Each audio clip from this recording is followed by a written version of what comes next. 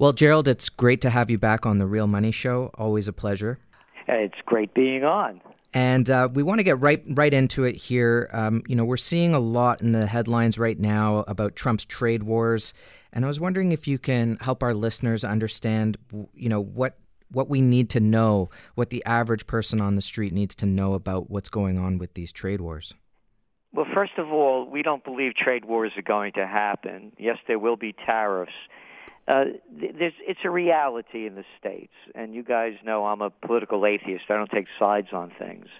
Before the United States joined NAFTA, for example, in 1994, we were flat with our trade with Mexico, for example. Now we have about a $70 billion merchandise trade deficit.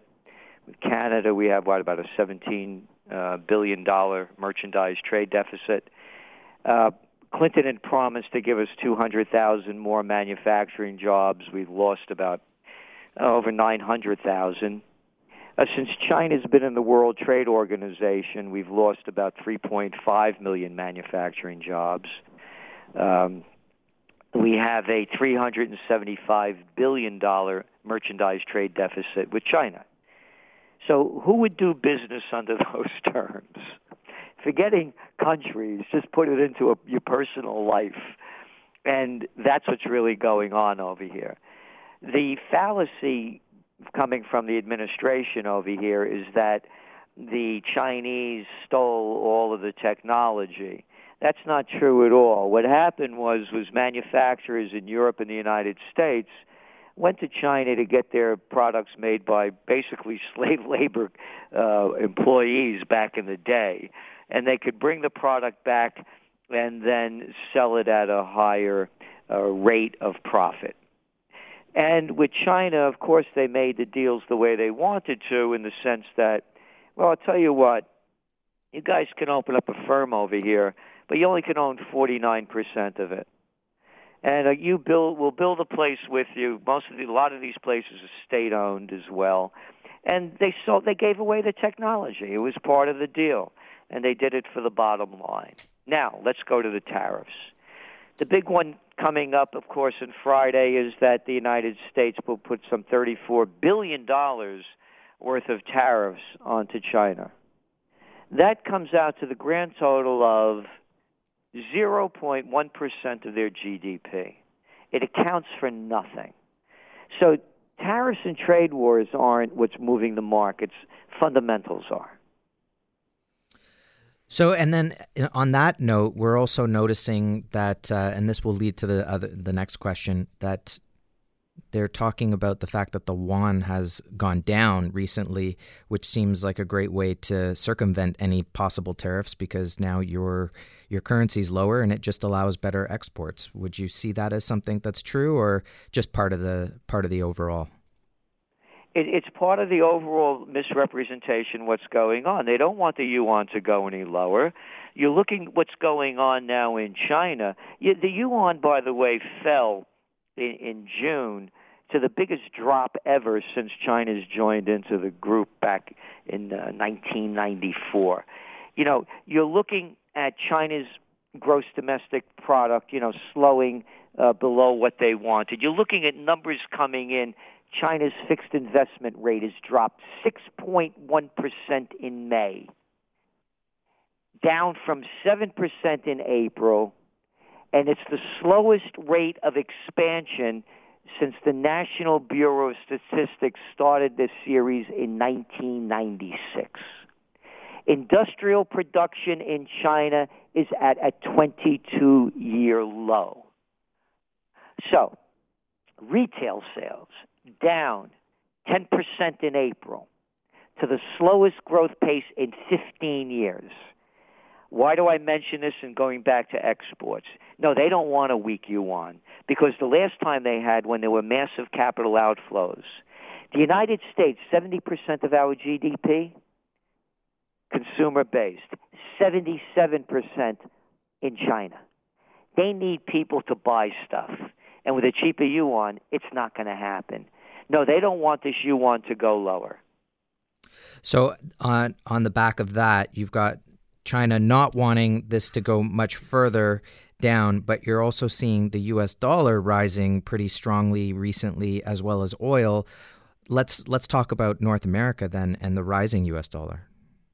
The dollar's getting stronger for the fundamental reason that the Federal Reserve keeps raising interest rates.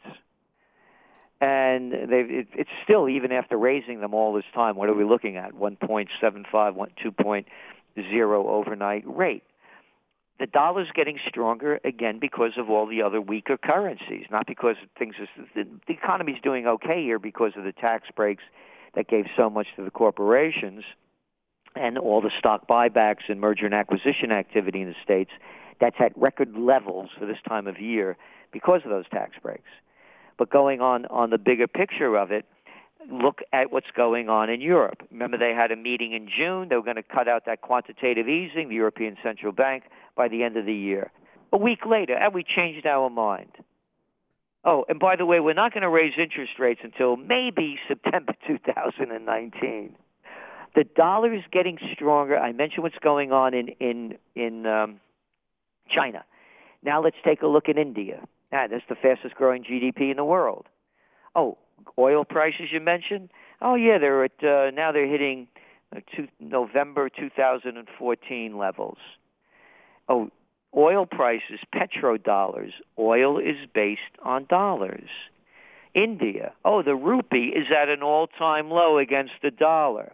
Oh, they import 80% of their energy. Oh, as their currency is declining. So, China, biggest importer of energy in the world. The yuan is declining. Dollar-based oil, petrodollar. Emerging markets sinking. Dollar debt around $11 trillion. They borrowed it when the dollar was cheap. Their currencies are declining. Name the country. You want to go to Argentina, take a trip to Brazil.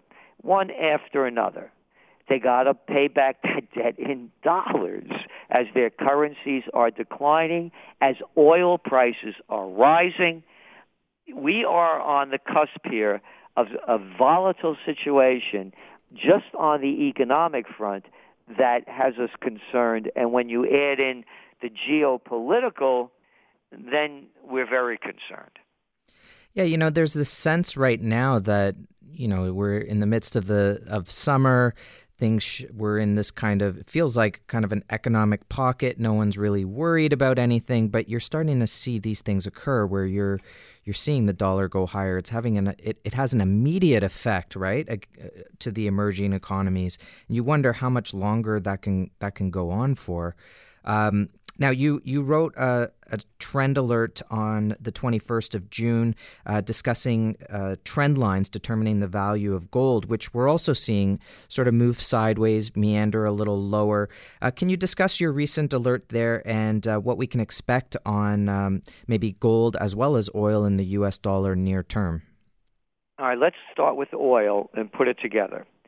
I mentioned oil. You're looking now at Brent crude touching $80 a barrel. If Brent crude hits $100 a barrel, kiss the equity markets goodbye. And what's your safe haven asset? Gold. When they keep talking about, again, when people are talking about tariffs and trade wars and we're watching the price of gold go down, we're saying no. Gold should be going up if there's going to be tariffs and trade wars. Gold is your ultimate safe haven asset. Watch the price of gold. As goes gold, so goes where you're going to see the world's economy go. So now going back to the dollar. Gold is going down because of the strong U.S. dollar. Again, not only is oil priced in dollars, so too is gold. So now you're in Argentina, and you got a 40% inflation rate. Your peso is going down to nothing. Take a trip to Turkey. With your lira, you're again the rupiah in Indonesia, it's going to cost you more to buy gold. So, where's gold going? Here's our forecast. We believe gold has another, at the worst, around $1,200 is the lowest point we can see. Again, I want to make this very clear. We do not provide financial advice. We have no advertisers. We are trend forecasters, so we're not selling anything here. We believe the upside risk of gold when it breaks over $1,450 an ounce, which has been unable to do now for 5 years, it will take a Bitcoin spike, meaning that it'll hit highs that were unimaginable before, breaking well over 2,000 and above. What's going to cause that? Oil prices. What's going on, I said we're concerned about the economic, but the geopolitical. And the geopolitical we're looking at is the group that has been formed by the United States, Israel, and Saudi Arabia targeting Iran. When Trump put those sanctions on Iran again and is prohibiting people from buying or dealing with oil in November of this coming year, that's when the oil price spike took another shot up. If there's conflict with Iran, you're going to watch gold prices. So here's, again, I began trading gold back in the late 1970s, and it was because of Iran, by the way, the conflict going up there. And I said to myself, as everybody got caught into the political aspects of it, what will this mean if there's a revolution over there? What will happen to gold and oil prices? Mm-hmm. So as a young guy not knowing what I was doing, I started playing the futures markets and put a $5,000 bet to almost $750,000. Lost a lot of it, most of it as well, on the way down, learning about how to do this. Anyway, we believe that for those people that are doing it, speculating in the futures market is one of them, is that we believe gold by this time next year will probably be at new highs, the way things are going now. So if people are playing into the future, whether it's the physical or playing the markets, we would suggest that in a year's time from now, it'll be a totally different gold market. It's interesting to hear you talk about oil because I feel like that's something that has not been on the table in terms of a relationship with gold for maybe at least a decade. I remember when we were starting this show, we used to talk about oil and watch out if oil gets above a certain price, that's clearly an indication of inflation. Actually, just yesterday, there was an article on Zero Hedge talking about the potential closing of the Straits of Hormuz. So, yeah, it's interesting to see that the oil is back in the limelight here as a relationship to gold. Can you tell us a little bit about what's coming up in the Trends Journal, what we can expect as readers? Oh, yeah, we just put out the mid-year report. And what we do is, in the beginning of the year, we do a top trends for the coming year, and now we're doing a overview of what we called, what we got right, what we missed, and what's coming ahead. And I have to say, this is a year like I've never seen before. Volatility is a key word in it. And again, gold is the safe haven asset in a time of volatility. So that's coming. That just went out to our subscribers, and of course, the Trends Journal used to be a quarterly. Now it's a monthly. We put out trend alerts each week. You mentioned the one we did in June, the 21st, I believe, and we do one every week to keep people on top of the trends and ahead of the news. And we also do Trends in the News broadcasts every Monday through Thursday.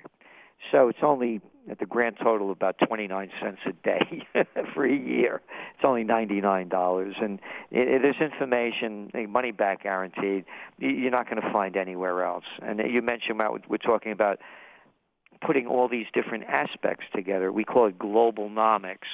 So what happens is opportunity misses those who view the world through the eyes of their profession.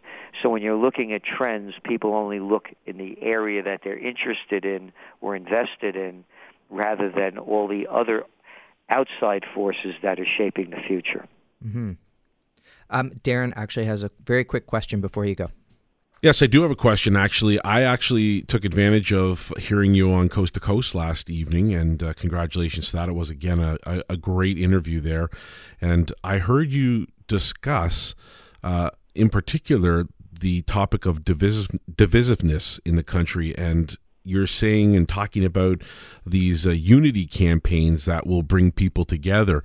And I'm wondering, does that have any connection whatsoever to the mentality that people might have looking at money going forward in the future that they have? We know there's a very, very small percentage of people that actually participate in gold markets. But do you foresee a time when that might change drastically based on what they feel is the best alternative for them to protect their wealth? There's no question about it. And again, what happens is, particularly in the state, 40% of our subscription base is overseas. And there's a reason for it, because people outside the world want to know what's going on in the United States don't get any real news. They get dumbed down news from a moronic media. The point being, what's going on in Italy? What's going on in Germany? What's going on in Hungary? What's going on in Poland? What's going on in Austria? What's going on in France? What's going on in Libya? What's going on in Syria? The migrant and refugee crisis is exploding. It's not only here in the States. What we're saying is you're going to see, we believe, and going back to safe haven currencies, kiss the euro goodbye. It's not going to happen within a year or 2 years. Trends are born, they grow, they mature, reach old age, and die. This one is just born. You're seeing one movement after another.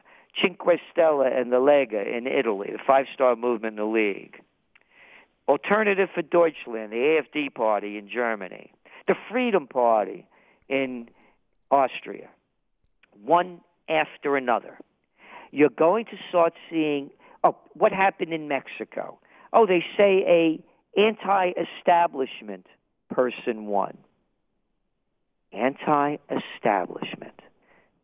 Going back to your question, people have no faith in the systems. That's why you saw the Bitcoin bounce. It was a millennials' alternative to gold, and you could buy it for pennies and dollars at one time. There is an anti-establishment movement going around in a country near you. Why did Trump win? And you guys know we called him a winner in May of 2016. It was because the people can't stand the established parties, and he presented himself as an outsider. Going back to currencies, yes, people are looking for the ultimate safe haven. Again, that's why you saw a big bounce in the cryptos. It's another alternative. And as we're looking forward, and I said a volatile year, they're talking about Civil War 2.0 in the United States. What will happen if there's some big event that happens when they close down Wall Street, again, as they've done it before, 9/11? What will happen if the banks close? What's your currency going to be worth? It'll be worth as much as it's worth in Venezuela, as much as it's worth in Turkey, as much as it's worth in India and Indonesia, as much as it's worth to be worthless. So that's why you're seeing, when the people are looking at the divisiveness going on, what are the safe havens that I can do, and what can I do to protect myself should it become a lot worse, not only in money-wise, but what do I do to protect myself as well? So no, these are very volatile times, and it's worldwide. Well, Gerald, when it comes to all of this information, they say that the truth is out there, but we've always insisted that our listeners and our listenership worldwide, as this goes out to the globe, always try to get behind the headlines. And part of doing that is making sure that good folks like yourself are connected with our community, and people get the opportunity to expose themselves to things like the Trends Journal. What is the best way for our listeners to get in touch with you now, or to get onto that website and get and become part of this great forecasting that you do? Just go to trendsresearch.com, trendsresearch.com, and it's all there. Well, it couldn't be easier than that. Yep. Absolutely. All right. Well, listen, Gerald, it was a pleasure to have you on the show again. And as you know, we always respect your opinions. We're glad to hear them, and our listeners give great feedback when you're there. So we thank you again for that. We hope you have a great week, and we enjoyed speaking with you once again. Thank you very much for your time. And thank you for all that you do to keep people abreast of what's really going on rather than the stupidity that the dumbed-down media is feeding them. Excellent. We continue to try and do our best. Glad to have you on the show. We'll talk to you soon. All right, Gerald? Okay, bye-bye. Excellent. Take care. Bye-bye.